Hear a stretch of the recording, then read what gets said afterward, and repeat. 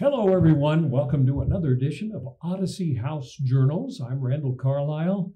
Rachel Santizo is not across the table because she is still under the weather. So, Rachel, if you are watching, we hope you feel better.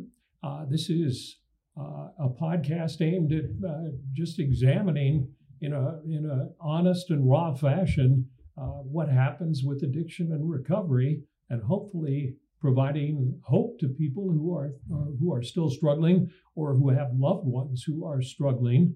Our guest today is Roger Gokeritz. I got that right? Yep. I pronounced it right? Thank you. It strikes me, and I'm not being negative toward you at all, but an awful lot of our guests talk about being homeless and growing up in a poor environment and everything, and that is not the case with you. And I want to hear how you grew up and what you've done. But the point is, I think there's a stigma about people suffering from addiction or alcoholism or whatever, that it's people living in poverty or people out on the street or people on the poor side of town. You grew up in Park City. Yeah. Describe that. I mean, I grew up actually in Salt Lake, but then spent most of my life in Park City in my adult years. And my family, my parents are both European, migrated to Utah. I grew up LDS, conservative, upper middle class, had everything kind of provided for me as far as like education and money and traveling and a lot of that. And then, as I had mentioned to you, I went even on an LDS mission and kind of, not that I'm any better than anyone, but it's like I had a good like moral compass and values from my family and knowing kind of like right or wrong. And then somewhere along the line after my mission, life just took a turn. I started hanging out with the wrong people. I was up in Park City, going to bars, parties. Some of that was work related. And we may have run into each other in bars up there. And it really is it's easy to be in a party scene up there, right? Yeah, definitely. Without any judgment on you, right? Correct.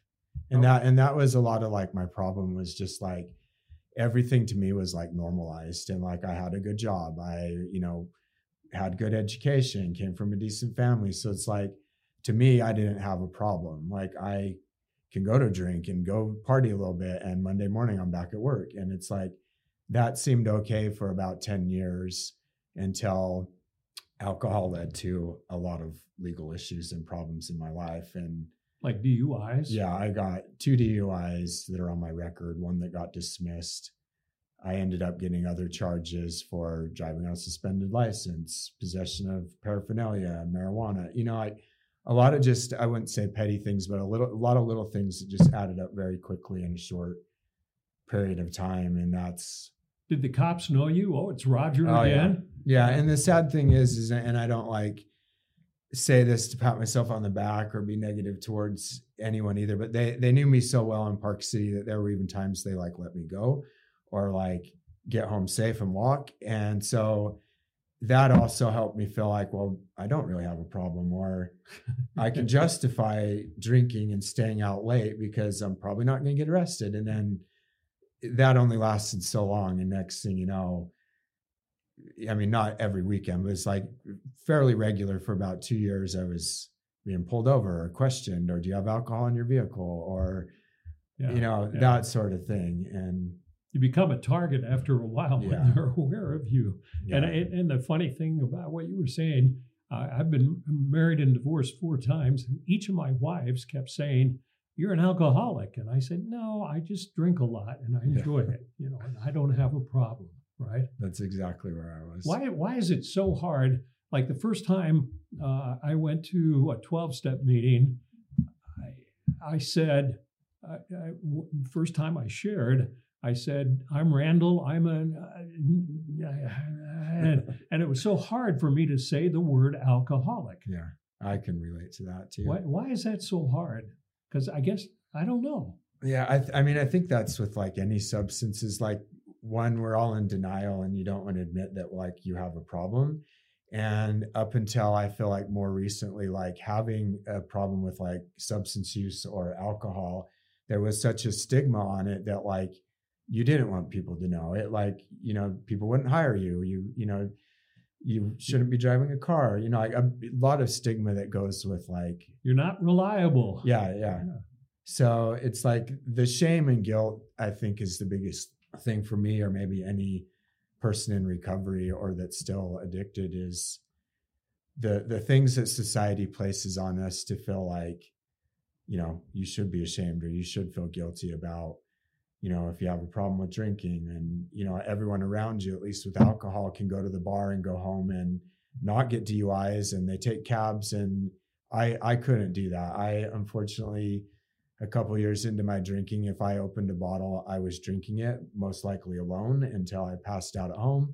And the next day, somewhere along the line at work, I would find a way to drink at lunch, or, as soon as I got home, vodka, whiskey, whatever it was. And it's like, that was a sad way that I lived my life for so many years. And I lived it privately, that not too many people, including my family, coworkers, even knew that that's how heavily I was drinking. Isolation. Yeah. And so I wasn't, it started out like maybe partying and having a good time, and alcohol made me feel great and self-confidence. And then it led to, again, the shame and the guilt. And for a good 5 years, I drank alone. I cried. I was sad. I was lonely. I had no friends. I'd burned bridges, struggling with legal issues, financial issues, divorce, just, you name it, it happened to me. And instead of being vocal about it and asking for help, I was like silently suffering, to the point of like the thoughts had crossed my mind of like suicide. Like Really? that was where I thought I was at almost 10 years ago, is like, the only way out of this is to maybe just end it. And I never had a plan. I never really had those thoughts, but there were days where it's like, why can't I just get killed in a car accident and end it? Or, just really sad kind of thoughts. So people don't realize it, because it seems like if you're out in public at a bar and you're yuck and having fun and everything, they say, "Oh, he's a happy-go-lucky guy." But I went through the same things. I'd black out frequently when I drank, and deep down inside, I was depressed and lonely and felt, but on the outside, it doesn't look that way. No, and that's just it. Like I was, as you said, going to parties or going to bars, and from the outside, even to my family and close friends at the time, and those friends I learned were not really friends either, but I appeared to be happy. Like I seemed to have my life together, my finances together, living in a decent place, driving a decent car. I was smiling and happy. And the reality is that's far from how I was feeling. And the only way I could like feel any better at the time was to drink. Sure. And that was just to escape and numb, and all the, common reasons people drink later on when it becomes a problem. And you were very successful educationally too. Yeah. And even like my career, like not, like the greatest career, but it's like I somehow kept full-time jobs that paid pretty well. And even was going to work, I wouldn't say drunk, but like hungover, and not the ideal employee, but I never let someone down in regards to, if you asked me to do something, I was probably going to do it. So, and part of that was maybe I was just trying to save face so that you wouldn't discover that I was really struggling with alcohol and other substances, and my life was a mess. And you graduated from the U. Correct. With what kind of? So I went to the U, got a bachelor's in mass communication, and then ended up going on to Westminster College and finished that degree in pursuing English and creative writing. So, and then I'm now currently, career change or like midlife crisis, but a couple of years ago, decided to go back to school to be a clinical mental health counselor. And I'm about 6 months away from doing that, so that I can help other people now. Wow. What, and I guess you should share the fact, because I don't remember when I ran into Roger. I was a TV anchor for about 40 years, and my longest stop was the ABC affiliate in Salt Lake City. And you were there when I was there as the main anchor, and you were an intern? Yeah, I was an intern for like 3 months one summer. On the assignment desk. Yeah, assignment desk, and went out with a few reporters, and Probably wasn't very good or reliable, but like I enjoyed that time, and I do remember meeting you. And then it's kind of like, I wouldn't say ironic, but life 20 years later, Yeah. we're sitting here together working for Odyssey House. So I think it's great. Now, were you in your addiction back then when you were No, there? like that was, I mean, at that point I'd probably started drinking a little and going to the bars, but I was maybe like 22 or 23, just got home from a mission, dating a girl, and for the most part, I think living my life decent. It wasn't until my late 20s that my addiction really started to hit me. So I was about 28 when I started to heavily drink. And you said, we were laughing about it before we started taping this, that the environment, like working in a TV station or that whole industry, is rather conducive to drinking too much or drugging too much. Like, yeah, correct. Yeah, I mean, a lot of the like, parties or after parties or Sundance or whatever things might have been going on, I seem to feel the need to always be a part of that. And I think part of that was because it was an excuse to drink and be an idiot and get drunk, and that was okay. But that was like my actual normal life for a long time. And I used settings like what you just mentioned as, I think, a reason to drink and be accepted. But I didn't feel that way a lot of the time I was drinking, like, so. Well, you mentioned some other things, Sundance or rock and roll or something. Yeah, so I worked on a few television things and moved out to LA for a while. I did some work with Sundance Film Festival and their press department, and had a career like that. I was hoping, to pursue more of that in the writing and, be a famous author or something someday. And unfortunately, as with any, addiction, I think I limited myself early on in my career by the problems that I started to have and burning bridges and just not being reliable with myself. So it's like all the great writing that I thought I was maybe doing never ended up going anywhere because I never finished it or never got around to finding the publisher or sending it to my agent or whatever might have happened, and just kind of like shot myself in the foot. And so from there I ended up, for a long time I went into construction and dealt with, more of that industry. And that too was another work environment where like drinking and smoking and whatever was okay when you're on the, not on the job site, but after work, let's go grab a beer. So it's like I spent a good 20 years of my life surrounded in an environment where, it was kind of conducive to that. And I feel like, not to go on a tangent, but like, alcohol, and even with like the legalization of marijuana and all these things, like they're great for a lot of people that can handle those things responsibly. But when you put substances like that in the hands of people that are addicts like myself, it makes it very hard to where it's like I can legally go, purchase marijuana or buy liquor or cigarettes or whatever it is, but those are actually very addictive substances to someone like myself. So yeah, it's for those of you who can't relate to that, we all and I go back to the AA Big Book sometimes. It's every single alcoholic, no matter where you go to any 12-step meeting anywhere.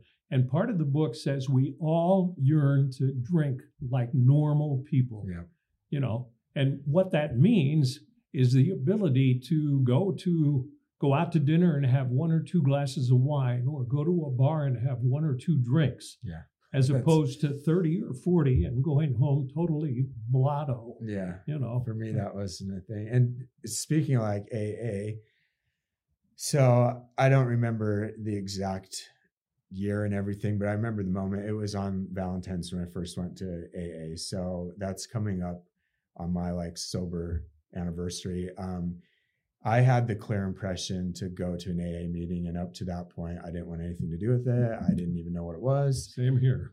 As you mentioned, like my first night going there, it's like, I'm not an alcoholic. I don't know who these people are. And I definitely all a bunch of drunks, not me. Yeah. And for the longest like time, so I started going regular from Valentine's Day on, but for my first like 3 months of AA, I didn't feel I needed to be there. I felt I had a chip on the shoulder. I felt I was better than everyone, yada, yada, yada. But my sponsor made me come, and he made me also call him every single day at 3:00. And that got really old really quick. But then slowly over time, I started to realize, like, one, I think the greatest thing for me is like, I found my own higher power, which started to put meaning and purpose into my life. I started to enjoy the meetings. I started to enjoy my sponsor. And now I still, almost 10 years later, continue to still go when I can to AA. And I find it so refreshing now. And it's like to look at that night and day attitude that I had. I don't know what really changed, but it's like, it's an amazing program, just like Odyssey and other, things throughout the Valley. And you ended up going to Odyssey. I did. Yeah. Several years ago, I ended up still realizing I had some problems, needing some coping skills, some maintenance. A lot of it for me when I went to Odyssey, I did their outpatient program, was I still needed help dealing with like grief and loss, shame and guilt and self-esteem. And Odyssey is where I found that hope. And I actually just did a Google search for treatment, and Odyssey happened to accept my insurance. So there was no cost to me at the time. And miraculously at the time, there supposedly was a wait list to get into outpatient. And I remember it was roughly like January 4th that I applied for the program. And I believe around January 10th, so like within a week, I got a phone call that like there was a spot open. Can you start on Friday? So like things in my life with like AA, Odyssey, all that, it's like my higher power, whatever, just started to put things into place as to like, this is the path for your new life. And it wasn't easy. Even when I was going to Odysseys, a few years into my sobriety, I still kind of wasn't convinced that I was sober drunk, but I wasn't drinking, using, or partying anymore, but I still was so lonely. Mm-hmm. And there was a void still in my life. I still wasn't sure if I was really, an alcoholic, like maybe at some point I could go back to a drink. But then through Odyssey and the program, it made me realize like, yeah, this is like where I belong, and this is the path I need. And that was a huge pivotal turning point in my life, the Odyssey outpatient program, to start helping gear my life to, being more honest, being more reliable, getting more involved in like the recovery world. And then, as I said, it led to me, going back to school and now wanting to be a counselor myself. So what do you want to do with your future? Is that it? Yeah. So, I'm done with like trying to, maybe someday I'll write a book. I don't know, but it's like, I'm done with the trying to be a celebrity and living that life and being a pretend person. I don't want to do construction anymore. It's just too much for me. But it's like, at this point in my life, I think the revelation to me, my personal just is like counseling, is like, I need to help other people. And that's part of like the AA model, like the 12th mm-hmm. step is when you are far enough in your recovery, you start to help others. And that's, how I feel my life is meant to be now, is it's come full circle. I'm out of debt. I'm going to school. I'm in a great, loving, personal relationship with an amazing young lady. I have a great career. I don't make, the money that I would hope to at this point in my life, but it's like, you never will. Yeah, I never will. And it's like, if I chase that dream, I'll never be satisfied. Right. And that's, I think, where the counseling and stuff has come in, is like every day at work at Odyssey, and where this career path leads me, I'm not sure, but it's like, I feel rewarded here. I feel fulfilled here. I can actually connect and relate to people and help others. And at the end of the day, I go home finally feeling good about myself. And you can sleep at night. I can. Yeah. Without booze. Yeah. Exactly. And you so work refreshing. in our admissions department Correct. Right now. And so for those, try to picture we have a large room with a desk, and that's where all of our clients come before they matriculate to an IOP, an intensive outpatient program, or residential, or whatever. You see a variety of people coming in every day, don't you? Yeah, that's for sure. Describe, everybody is scared, I think, because I'm down there sometimes talking to people, And I was scared when I first went into an IOP program.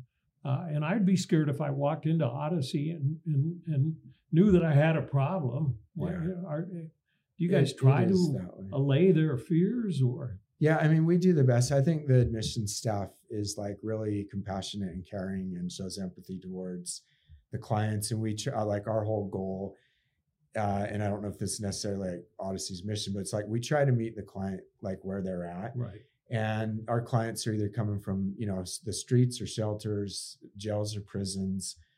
A small percentage of them come in like self-admit. Right. We have adolescents, the age range is from, 16 or 15 on to 80-year-old individuals. So it's like there's no discrimination of like age, race, whatever. But like my experience down there is like we do try to talk to the clients and treat them like humans.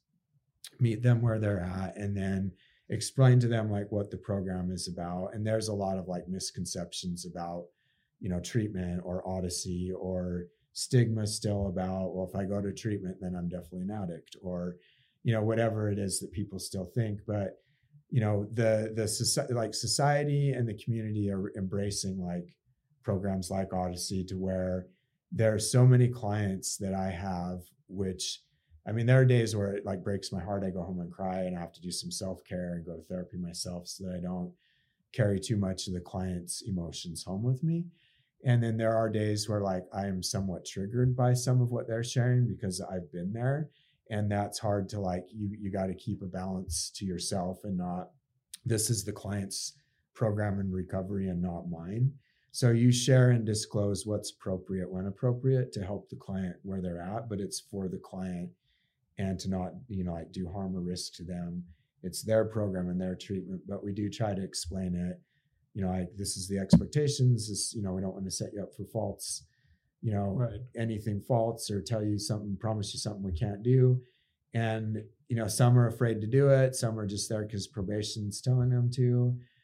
Others, like there are the moments where there are genuinely people that I've had in my office that are so grateful that like Odyssey or the judge or whoever gave them the chance to come here.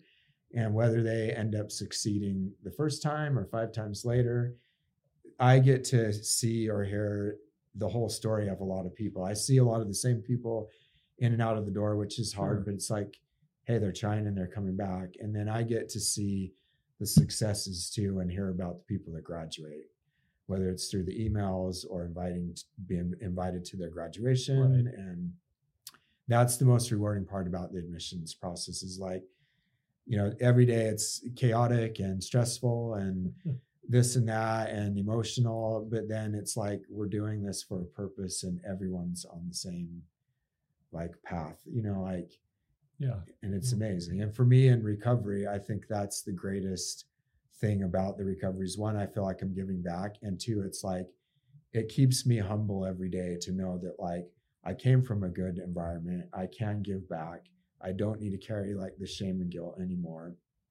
And I very well, I was like this close to being like homeless myself or living in my car, and so it's like, I'm no better than any of our clients. Right. And that keeps me humble every day, I think, to help me in my own recovery. So my problem, and I'm not a therapist, so I only meet our clients peripherally by doing a podcast or speaking to them or something like that.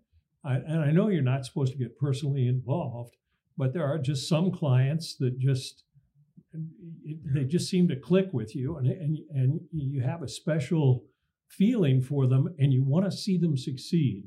Yeah. And I find it very hard when I've gotten to know a client who I think is going to just do great things, and I hear they didn't succeed. Yeah, and I have trouble dealing with that. I do as well. Like that's heartbreaking, and I'm not sure, like even maybe the clients that end up not ever coming back, or perhaps their lives go down a darker path, and that is like heartbreaking. Or for me, it's also like encouraging. When I check like our schedule in the morning at admissions, I get to see the clients' names, maybe several days prior to their coming, and there's always names I maybe recognize, and it's like, hey, I'm so happy that this person's Right. coming back again and that they're still alive and they still care and they're still trying. But it's like any program out there like Odyssey, it's an emotional thing. And I know, as I enter into like the counseling path, it's hard to like not want to disclose and share and get personal with the client, because that's now, as I enter in that field, I need to maintain like ethical standards. Sure. But there are days, as you just mentioned, that where I go home with a heavy heart for a certain client, or I've really connected to a client, and whether they succeed or fail, I have to keep some of that joy or disappointment inside so that I can be there for like myself, my family, and the next client. The flip side is when you do go to a graduation and you see people succeed, or they come back and work for Odyssey, or you see them go on to do big things in the world, that's the big payback for doing the job that we do. Definitely. It's amazing. So can you answer the question now? Are you an alcoholic? I definitely am an alcoholic, but I'm also, you can say that. Yeah, right? I'm also proud to say that like I'm an alcoholic that's not being like stupid anymore and found like a better path. I always say I'm an alcoholic in long-term recovery. Yeah. And you and I almost have the same amount of time, 10 years. Are you still tempted to drink? No, like the amazing thing about that is my first few years in recovery, the thought crossed my mind. And a lot of that was because I was very lonely, and, I disengaged from everything from my past and social media and a lot of that stuff so that I could stay sober. So I spent a good 2 years of my recovery kind of lonely. So there were always thoughts and temptations of like calling a friend back or going on Facebook or doing something, but I never did. And now, this many years later, the thought is just no longer there. Like you could offer me whatever it is, set alcohol or whatever on the table, and I would tell you no. And that wouldn't even be a question. Like there's nothing that would get me to go back to that ever again. And there's no temptation left in my body about that. I always, I think about it occasionally, very occasionally, but I always play the tape and I think, okay, this is the way my life was when I was deeply involved in drinking. And this is the way my life is now. And I like the way my life is now a lot better. And I think that's what keeps me from having those thoughts is like, my life right now is so great compared to what it was that I think that's why I'm not even tempted, because I know that the minute I stepped into a bar or went to a barbecue where there was alcohol or something, this great life that I have would end. And like, this is the best my life's ever been. So you're never going to be a star or rock and roll or... But that's not what life is. I've come to find out. It's like finding purpose and meaning in your life and helping people along the way. So good luck in your future. Yeah, thank you. I think you'll do great things for a lot of people. Thank you, Roger, for being our guest today. Rachel, we'd like to have you back sometime. I'm just sort of imagining she's there. And thank you for watching or listening to another edition of Odyssey House Journals.